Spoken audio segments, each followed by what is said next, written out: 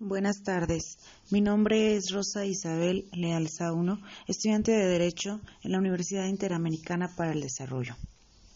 En este apartado hablaremos de los sujetos del derecho internacional público. ¿Pero qué son los sujetos del derecho internacional público? Bueno, los sujetos del derecho internacional público son los estados, las organizaciones internacionales, la comunidad beligerante, los movimientos de liberación nacional y el individuo, persona física como sujeto pasivo del derecho, es decir, que recibe de él derechos y obligaciones. Los sujetos son los estados que fueron el primer sujeto en derecho internacional, el cual es sujeto por excelencia.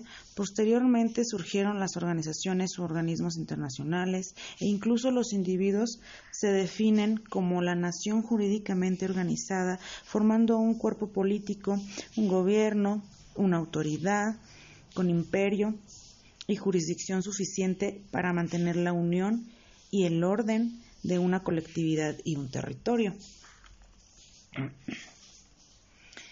Los elementos son territorio, el cual abarca territorio continental, aguas interiores, bahías y golfos, mar territorial y espacio aéreo. Deben incluirse además aquellas áreas en que el Estado ejerce derechos asimilables a la soberanía, como la zona contigua y la zona económica exclusiva, que sin embargo no son parte del territorio. Se ha aceptado la idea que un Estado no tenga sus fronteras claramente delimitadas. El segundo elemento sería la población. Esta comprende todos los habitantes, incluso los extranjeros. El tercer elemento es la soberanía, que es el elemento distintivo que el derecho internacional utiliza para considerar a un Estado como tal. En virtud de ella, un Estado se encuentra directamente sometido al derecho internacional. Así pueden existir entes que poseen población, territorio y gobierno, pero que al carecer de soberanía no son considerados sujetos de derecho internacional. Las organizaciones internacionales son sujetos derivados de derecho internacional, ya que están formados por estados. Tienen características propias que las singularizan de las otras.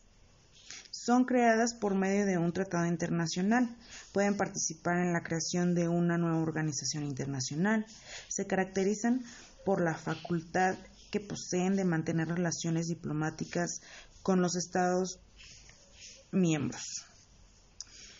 La comunidad beligerante consiste en reconocer a un grupo sublevado un estatus jurídico internacional.